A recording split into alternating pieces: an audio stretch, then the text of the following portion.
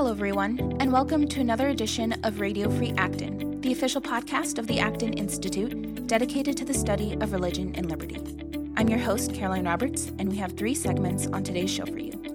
First, senior editor at Acton, Reverend Ben Johnson, will be speaking with Philip Booth, who's professor of finance, public policy, and ethics at St. Mary's University in the UK. On today's episode, he joins us to discuss Catholic social teaching in China.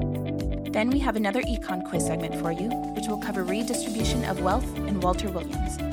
Lastly, Dan Churchwell, Director of Program Outreach here at Acton, will be speaking with Jay Richards, Executive Editor at The Stream on tech and work. So, without further ado, let's jump into it.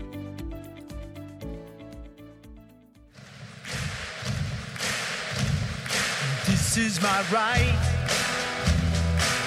a right given by God, to live a free life, to live in freedom. Welcome to Transatlantic Intelligence. I'm Reverend Ben Johnson. In the winter of 2018, it seems to many of us as though we've entered an alternate reality in which the dictatorship of North Korea is led by charming people, and in which the nation that is best implementing Catholic social teaching is the People's Republic of China. The latter statement comes to us by way of Bishop Marcelo Sanchez Serrando, the Argentine who is currently Chancellor of the Pontifical Academy of Social Sciences. Earlier this month he said, quote, "Right now, those who are best implementing the social doctrine of the Church are the Chinese." Here to discuss this with us is Dr. Philip Booth. Dr. Booth is a professor of finance, public policy, and ethics at the UK's largest Catholic university, St. Mary's University, Twickenham. He's also a senior academic fellow at the Institute of Economic Affairs in London. He's calling us from that city for this segment. Dr. Booth, welcome to Transatlantic Intelligence. I don't wish to be unduly uncharitable toward any nation, but perhaps you could tell us why China is not the best model and exemplar of implementing Catholic social teaching. Well, there's no country in the world a perfect model of Catholic social teaching, but China has a number of imperfections at a rather fundamental level. So it's very clear, of course, that China has liberalized its economy somewhat since the very late 1970s. China was a totally totalitarian state with very little economic freedom or social freedoms during the 1970s. The vast majority of its population lived subsistence level or below. It's liberalized its economy somewhat. There is some freedom to own property, to invest in businesses, etc. And that has led to a considerable increase in the income of the Chinese people. But of course, Catholic social teaching is not just about utilitarian economics. And there are a number of fundamental areas where China falls really very short of where it should be, and indeed where any country ought to be. There is very little freedom, for example, for civil society groups to organize. Freedom of conscience is somewhat restricted. The Church, the Catholic Church, cannot organize freely. Christians are persecuted, and it's argued that the situation is getting worse by those on the ground who actually go around collecting evidence. Parents do not have freedom when it comes to choosing an education for their children. People do not have freedom when it comes to healthcare.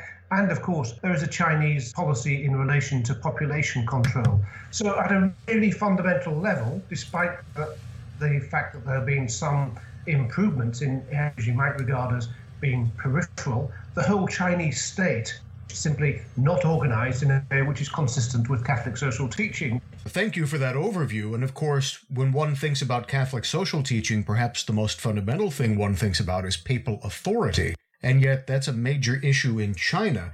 You could say that in order to find out the many fundamental ways in which China falls short of fulfilling Catholic social teaching, one could begin by speaking with faithful Chinese Catholics.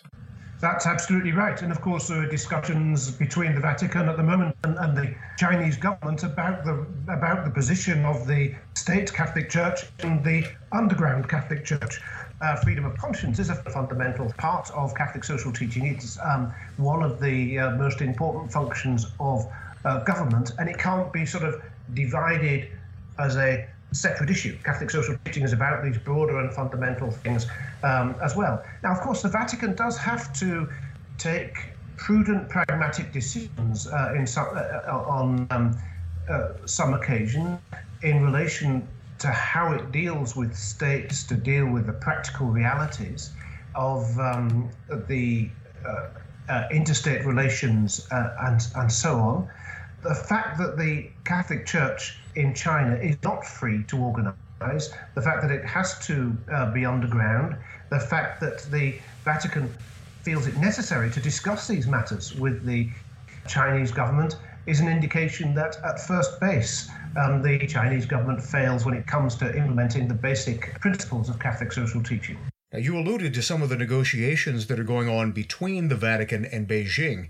Many of the bishops of the Chinese Catholic Patriotic Association were appointed by Beijing, not by the Vatican, and many of those bishops have not been recognized by the papacy, at least not heretofore. Do you believe that those negotiations underlie some of the positive statements that we're hearing about the People's Republic of China? Well, I do hope that the chapter of the Pontifical Academy of Social Sciences is not simply making statements about China and Catholic social teaching, which I would regard to be not exactly helpful, not in congruence with the Church's social teaching, but in order to ease a diplomatic process. And occasionally in the reality of diplomatic processes is that you might choose to say nothing when you should perhaps say something in order to not disturb a delicate balance or a delicate process that's going on, but to say something that actually really is not true in order to smooth along a diplomatic process is really quite inappropriate. And I'm sure he wouldn't do that. In your article for the Catholic Herald entitled "Don't Look to China for an Example of Catholic Social Teaching," you write, "The problem with Bishop Sorondo is that he seems to have a rather reductionist view of Catholic social teaching. It all boils down to climate change, and Sorondo is praising China's actions in that respect. However, he's ignoring certain weightier matters which you detail in some length in your article: freedom of conscience, the right to life, various other forms of violation of property rights which continue to this day. Since he's so focused on climate change, and in light of what President Trump has done in withdrawing from the Paris Climate Accord, do you believe that this statement was intended at least as much as a critique of the West as it was an attempted rapprochement with China?" That is absolutely true, and in particular, it's a critique. He has a side swipe at the United States, saying that the problem in the United States is that the economic order dominates politics. That's a very odd thing to say. I mean, certainly you can argue about in the United States about the problem of crony capitalism and vested interests influencing policy in Washington and Washington, D.C., and so on. But China is a country, rather like the South American countries, which Sorondo, the Pope, and many of his advisors come from, where politics and the economy are entirely intertwined. So instead of the polity creating the rule of law in which all can live freely, both in terms of economic and business life, but also in terms of civil society and the church, the state in any of these countries, and including in China, is intertwined with the whole of civil society and the whole of the economy, making it both less free, but also, when it comes to the state's involvement in economic life, making the state a more corrupt institution than it should be. And China doesn't do well in indices of corruption. It languishes really alongside South American countries. The United States and other Western countries do much better. So there's plenty you can criticize the West for in relation to Catholic social teaching, but it's very difficult to find areas. He mentioned climate change. We can perhaps come to that in a moment. It's very difficult to find areas where China does better than the West, and in most areas it does substantially worse. You're a student not only of economics, but also of ethics and of Catholic social teaching. If one were to look at the different emphases within Catholic social teaching, for example, freedom of conscience, freedom of religion, the freedom of the Church to constitute itself in the way in which it traditionally does, the right to life. This is a nation with a two-child policy and an estimated 23 million abortions a year, many of which are forced. The right to freedom of association, the right to educate your children in the way in which you choose, versus climate change. What is the relative weight that the Catholic social teaching gives to each of those doctrines?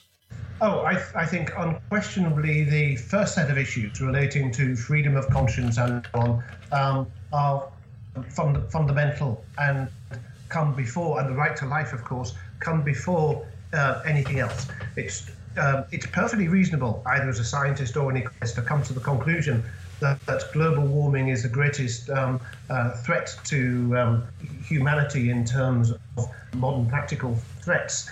Don't necessarily share that view, but to actually deny somebody life, or to deny the people who live in your state freedom of conscience, freedom of association, freedom to educate their children how they wish, is to deny them fundamental goods, and that really does not compare with prudential decisions which one might take with regard to issues such as climate change, however important those issues might be. As you noted, there's been a significant change in China, at least since the time of Deng Xiaoping, in regard to private property and freedom of the economy. And with that change, there's been an attendant march out of extreme poverty. As you know, there's an argument that's made, particularly in the United States, that private property rights will inevitably pave the way for political liberalization, and they will act as a guarantor of other freedoms which are currently being violated by the government in Beijing. Are you sanguine or suspicious when it comes to China? I'm not sanguine. I suppose I'm hopeful but slightly pessimistic. Ronald Coase published a book, his last book, just before he died, when he was 102. He published a book when he died when he was 102. He published a book when he was 101. And that is a life well lived. And actually, I think it was his first book, which wasn't simply a collection of papers. So to be a Nobel Prize winner that writes your first book at the age of 101, 70 years after you the paper for which you got the Nobel Prize is really quite something. I published that book when I was editorial director at the Institute of Economic Affairs. And in that book, he traces the development of China, the development of private property, the revolution in terms of the greater business freedom which existed and developed over time, and which did create this, what was probably the greatest achievement in the economic history of the planet, in terms of moving from a situation where the majority of the population lived in absolute dire poverty on the edge of starvation in many cases, to a situation where very few people lived in dire circumstances, and that just happened in 20 years or so. And he raises in the last chapter of this of the book the question of whether or not there can be, if you like, a market in ideas in China which will help cement those reforms, but also help lead another period of transformation. And of course, Catholic social teaching wouldn't put it in quite the same way, but we need freedom of expression, we need freedom to own and dispose of property, we need freedom, especially religious freedom, freedom of education, and freedom for civil associations. And the question really is whether or not the economic freedoms which have been promoted will lead in the long term to those other freedoms. I think that there is a good chance that they will, or at least there is a good chance that the situation will improve. Now, there is much more Chinese travel to the West, of course. Many Chinese citizens are now educated in the West, and these things are always helpful in opening up a country to new ideas, greater level of tolerance, and to promoting a freer society. But it's not the only result, of course. You could get a clampdown by the state. There are all sorts of legacies from the population control policies of an imbalance of boys and girls, men and women, and a declining population, which could give rise to civil conflict, which could also provoke a response from the government, which takes China backwards. So, one possible outturn, whether it's the most likely outturn, I don't know, but one possible outturn is that this economic freedom will lead medium and long term to greater civil, political, and religious freedoms. There's a saying from Confucius which is roughly paraphrased: the beginning of wisdom is calling all things by their true names. Thank you for sharing your honesty and your analysis with us here at Religion and Liberty Transatlantic and for Radio Free Acton. Pleasure. Until our next segment of Transatlantic Intelligence, be sure and read our website every day, Religion and Liberty Transatlantic. That's acton.org/publications/transatlantic. Welcome to Econ Quiz, an occasional feature of Radio Free Acton, the official podcast of the Acton Institute. Today is Wednesday, February 7th. I'm your host, John Caritas. Econ Quiz is where we pose a real-world economic question, problem, issue to an economist. Today's guest is David Hebert, a professor of economics at Aquinas College in Grand Rapids. Welcome back to Econ Quiz, Dave. Hey, thanks for having me. Today I want to talk about an idea that Walter Williams has formulated called certificates of performance. And he's done this talk a number of times. And how he describes this is that in a free society, income is earned through pleasing and serving one's fellow man. Williams says, I mow your lawn, repair your roof, or teach your kid economics. In turn, you give me dollars. We can think of dollars as certificates of performance. With these certificates of performance in hand, I go to my grocer and ask him to give me a pound of steak and a six-pack of beer that my fellow man produced. An interesting take on what most of us would describe as money. And I'd like to talk about this in light of income redistribution.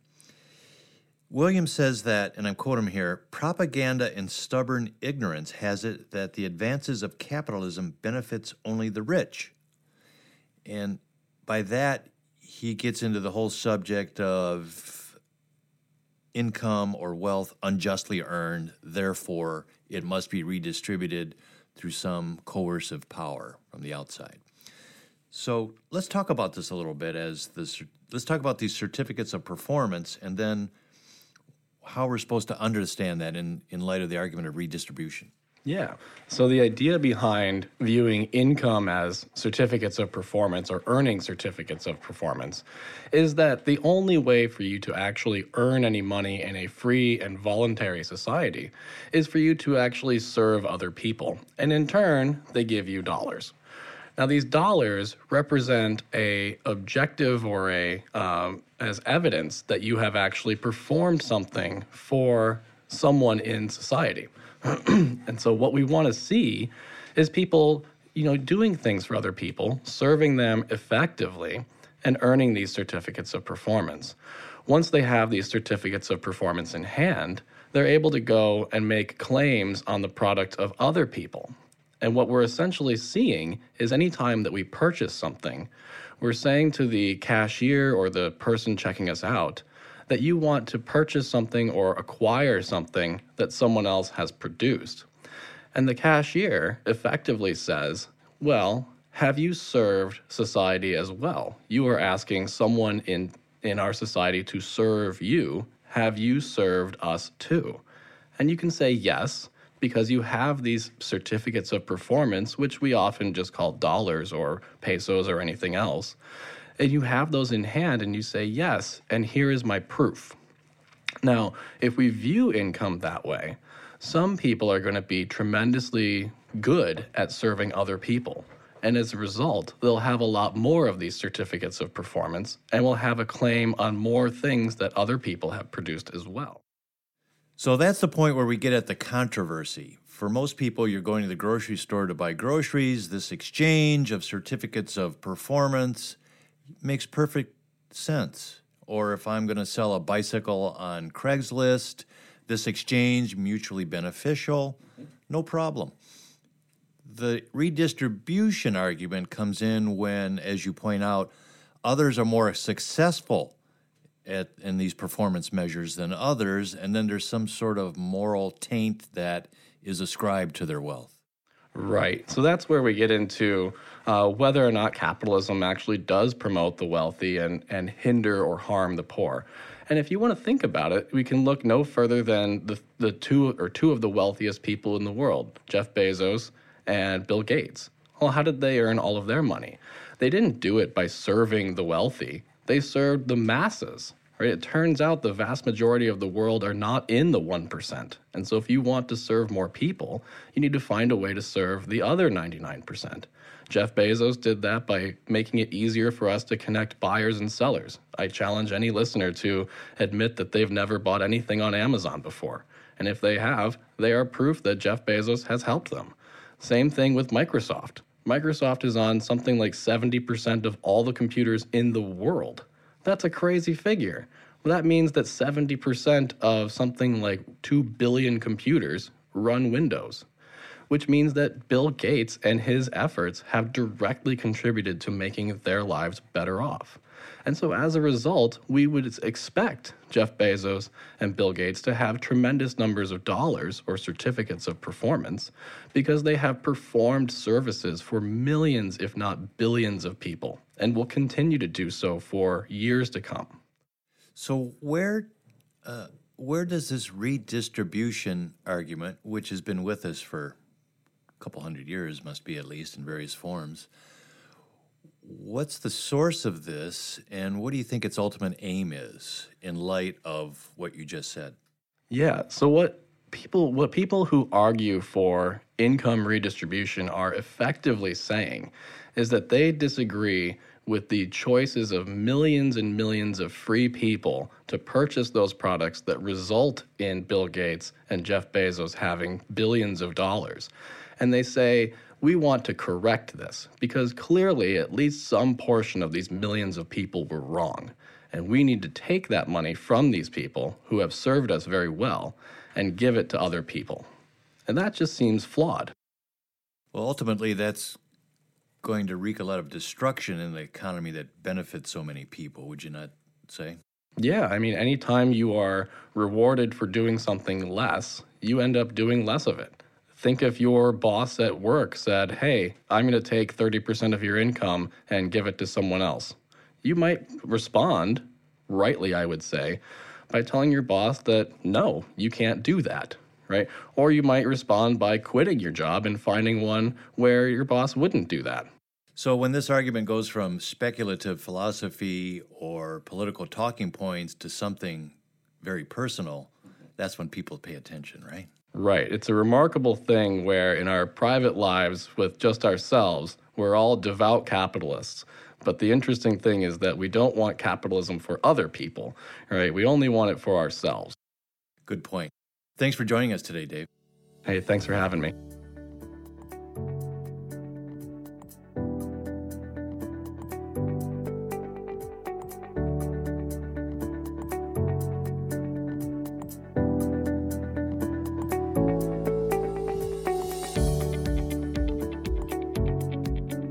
Welcome to a new occasional series on the Acton podcast called Technology and the Future of Work. My name is Dan Churchwell, and I serve as the Associate Director of Program Outreach here at the Acton Institute. It's our desire that through interviews with experts and practitioners alike, that this series will delve into some of the most fundamental questions that technology is bringing to the forefront of our everyday lives. Our first guest is no stranger to Acton. Dr. Jay Richards is currently a research assistant professor at the Bush School of Business and Economics at the Catholic University of America in Washington, D.C. He also serves as a senior fellow at the Discovery Institute and executive editor of The Stream. Prior to his role at Catholic University, Richards was a research fellow and director of Acton Media at the Acton Institute, where he led multiple projects, including the development of our excellent documentary, The Call of the Entrepreneur. Dr. Richards is releasing a new book in June and is titled The Human Advantage, The Future of American Work in the Age of Smart Machines. Welcome to the podcast, Dr. Richards. Thanks. It's great to be with you, Dan. It looks, if one looks at your books and your media projects that you've been a part of over the last decade or so, one can quickly tell that you have a very diverse, interdisciplinary set of interests. You've written books that deal with theological, economic, political, even scientific and cultural questions. Tell us what the impetus was for writing this new book on the future of work.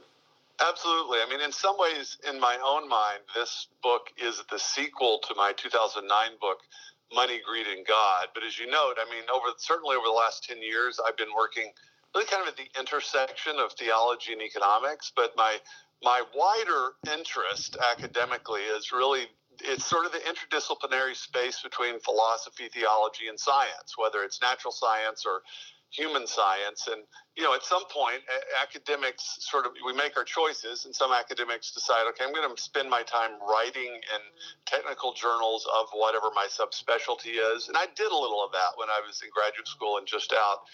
But honestly, about the time I finished my dissertation, I realized I wanted to spend more time at the level of what I call translating. So essentially translating the best and most interesting ideas that tend to get trapped in academic spheres for the general educated reader and viewer. So that's why I spent so much time writing, you know, so-called trade press books and working on documentaries and things like that. It's really a reflection of my conviction that is where most people, for good or for ill, actually get their information. And I don't think there's enough people certainly defending the truths of the Judeo-Christian tradition and also defending the virtues of a free market economy. And so, you know, there was a point where I thought maybe I'll focus on this for a few years. But as you quickly learn, if you start writing and talking about economic issues, there's more than enough confusion to spend the rest of your life working on it. And so that's really what I'm still doing. And the Human Advantage is an attempt to respond to this kind of overwhelming question that people have. Is the American dream over? Is all economic growth and prosperity a thing of the past? And are robots going to take all of our jobs and replace us? And that's really what this new book, The Human Advantage, is about.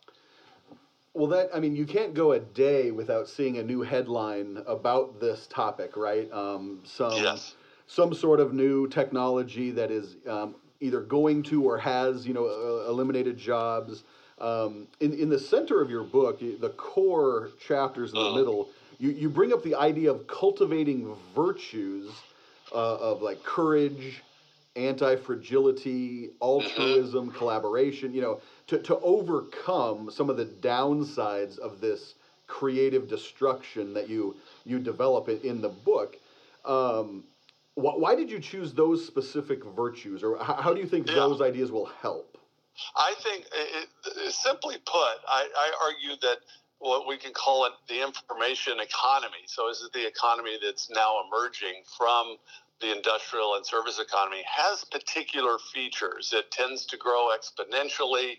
It's hyper-connected. It's heavily informational. There are properties that it has that distinguishes it in some ways from the economic systems that came before. And so my argument is that if we want to succeed in this new economy, that is, we want to not get replaced by machines, but be able to use them in complementary ways, we need to cultivate the virtues that correspond to these key features of the information economy. One of those features is, as you said, it's actually really the main cost of the information economy is that it's highly disruptive.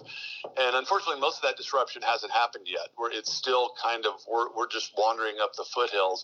It's going to get much more disruptive as artificial intelligence becomes, I think, more proficient. And so what that means is, okay, what kind of virtue do you need, or virtues do you need in a highly disruptive economy? Well, one is courage, that is the willingness to act in the context of ignorance and potential failure. But just willingness to fail is no guarantee of success.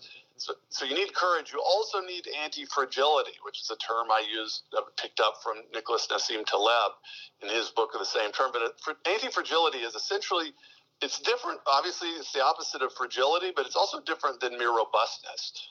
Mere robustness means, well, you're not likely to be destroyed. But you need to be more than that. You need to be willing to fail, and you also need to be able to learn from failure. And the reason is because in a highly disruptive context, you're more likely to fail than succeed. And so you want your failure to actually teach you something about what to do the next time.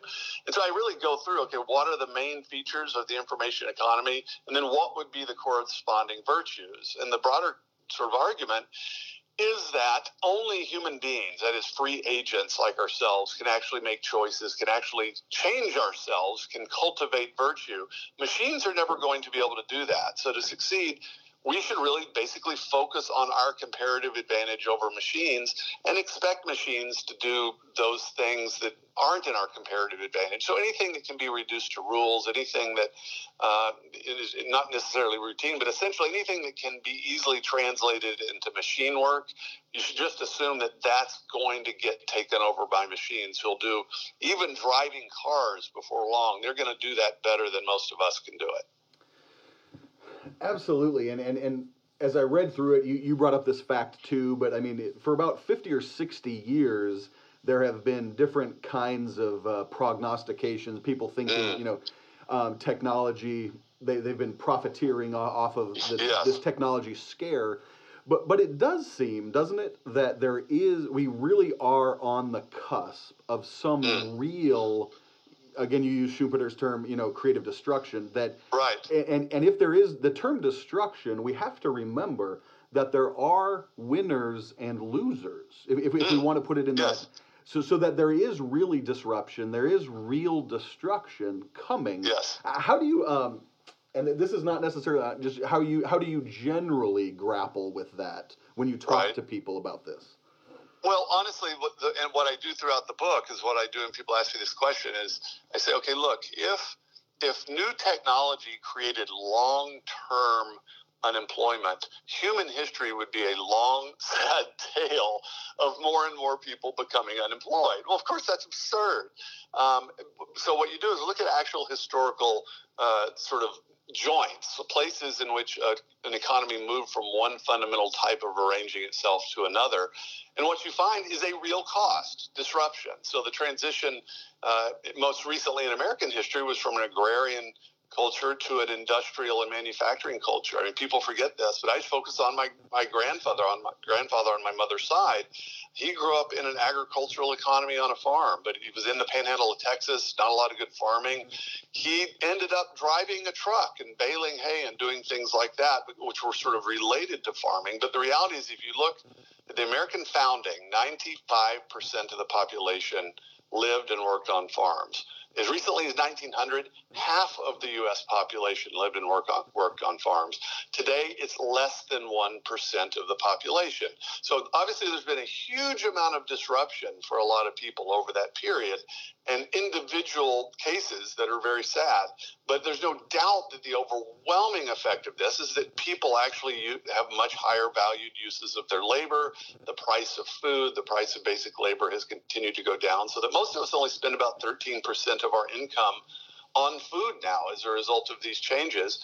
And, my grandfather's 6 children, one of whom was my mom, they all picked cotton. They all knew the experience, but he moved them to the nearest town with a university so they could go to college. That's what they did, and none of them went back to farming. And so I think we need to look at this in exactly the same way. It's not that machines and technology are literally going to replace everything that humans can do. What they're going to do is replace a heck of a lot of what we happen to be doing right now. And I think that's the key insight. But I think we always want to accept that disruption is a real cost. It's not just kind of a blessing in disguise. Sometimes I think the mistake for people that are talking about this, when you're talking about change, young people see it as almost entirely good. Old people see it as almost entirely bad. The path of wisdom is to see real costs and benefits in whatever circumstance you find yourself. And in this case, I think the upside for new technology is much greater than the downside, but the downside is quite bad if you're a long-haul trucker that gets replaced by an automated truck. Right. And that is, there's so many ways to look at this. I guess in Chapter 6, you allude, to the invention of the printing press roughly 500 years ago, and the move from the spoken to the written word. If people study that, that obviously was a major, like you said, joint or transition period, and that really changed, brought in the Reformation, and all kinds of things culturally changed. Well, you liken that to the digitization of, music, books, and everything. Currently, all of the digitization dramatically reduces the prices of almost anything. It does. And digitization is another one of these features of the information economy. And what that really means is the conversion of atoms to bits, is it's often put, that we have moved from selling CDs or selling LPs or live music to the music that we access as being entirely digital. So MP3, I can tell you the last time I even bought a CD. It's reduced to being entirely digital. Why that's important economically is that digital goods are non-rival and they have essentially zero marginal cost. So non-rival means that somebody can use it without preventing someone else from using it. So a car is a rival good. If I own and drive a car, then nobody else can be owning and driving it simultaneously. But of course, an MP3 file of Katy Perry, I don't know why she came into my mind, but let's say somebody wants an MP3 file of Katy Perry. You never know what's going to come into your brain, right? But I could download, I won't do that, but I could download her latest album. And that doesn't prevent anyone else from accessing it too. So these are non-rival goods. And also, the marginal cost of that file is essentially zero. There were all these startup costs, but it's not like a car that has to be manufactured and has different parts and things. And so these things, they move toward basically free at the point of service, and they're non-rival goods. That's hugely important. And if you don't recognize how different that is from earlier parts of kind of types of economies, you're not going to know, okay, so what kind of assets and virtues do I need to cultivate? This is hugely beneficial for consumers of music. I mean, I just absolutely love the fact I can find anything on Spotify, and basically I just happen to have an internet connection, and I listen to the ads, which is fine. To me, that's an improvement. But of course, if your job was building CDs in a CD factory, that's going to be a problem. Just like if your job was to build eight-track tapes in the 1970s. Right. No, I don't think anybody's doing that anymore, and so we tend to miss that. Let me flip that for a second, though. So economically, I think most people, we grasp that, and we're thankful for all of those things that have driven costs down. But there are multiple cultural or media critics that would argue that, okay, that might be good if we talk raw economic terms, but what about the cultural influence or the glut of it? Information becomes so cheap.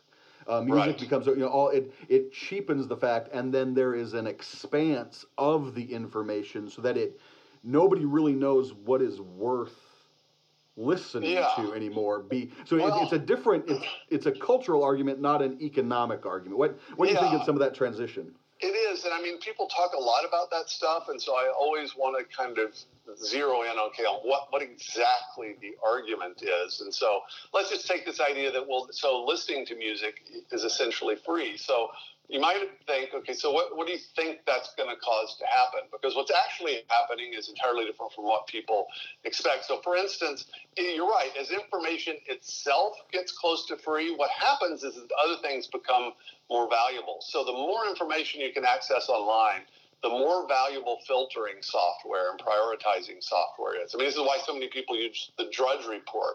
They're trusting Drudge and his team to filter all of this information. And so what actually happens is when information ceases to be scarce, things like time and attention become the new scarcity. And so that's all of us feel that, is that we can waste a lot of time because anybody can send a free email to our email address if they can find it. And so filtering software becomes more important. And so always, whenever there's something that was scarce becomes abundant, essentially you should be willing to essentially waste that thing that's abundant because it's almost free in exchange for other things. And in this case, it's something like time and attention. And so what I think is actually happening, and I've actually got some data on this in the book, everybody predicted that live music would die with MP3 files. Of course, I can now listen to anything right here on my iPhone. But look at what's happened to the cost of live concerts since the iPhone came available in 2007. It turns out that live concerts have more than doubled, including the rate of inflation. It's basically 2.5 times more expensive to see live concerts than it was in 2007, before people could get basically free information on a smartphone. And so what's happening is that as the particular experience goes down in monetary value, the value of things like unique experiences with friends goes up. And so my argument is actually that what we see happening is something no economist could have predicted. Economists treat labor as an input. So economic growth comes about when you have less input, less labor, and more output, with the ideal being the kind of particle transformer on Star Trek, where you can just order a cup of tea and it appears. What's actually happening is that we're starting to value labor as an input. So when regular farm goods and produce get really, really cheap, suddenly people start valuing local agriculture that's grown nearby or maybe grown in their own garden. That's not, at that point, they're not saying, okay, this is a more efficient thing. It's that what their sort of values and preferences are changing so that they're actually more interested in the way something was produced and the intensity of the labor rather than the sort of minimal amount of the labor. This is a weird kind of thing that it's the sort of thing you would expect if you believe in the subjective theory of economic value, but no one would really predict that suddenly people are going to start valuing more labor-intensive ways to produce ties or to produce produce. So that's actually what's happening. So in all of your research, did you find anything that we have time for this last question? Did you find anything that led you to be more cautious of technology, or is there anything that brings you pause with the disruption that's coming?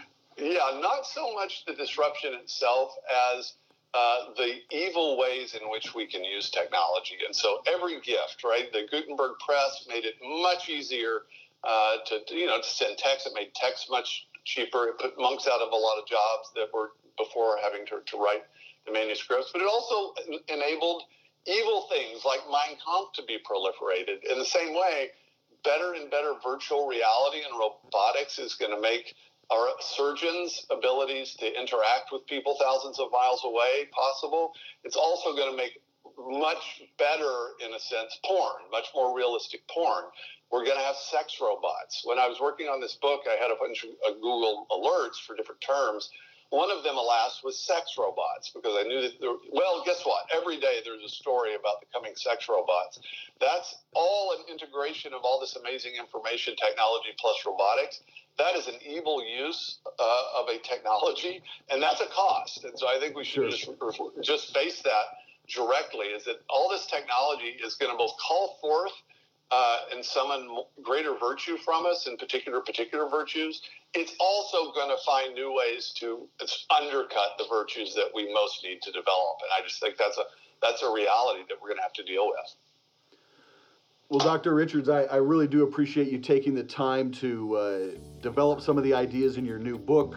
Again, for our listeners, the book is called The Human Advantage: The Future of American Work in an Age of Smart Machines. And look for it on Amazon and bookstores everywhere in June. That's right. All right. Well, thank you, Jay. You have a wonderful afternoon. My pleasure. Great to be with you. Thanks, Jay. Bye-bye.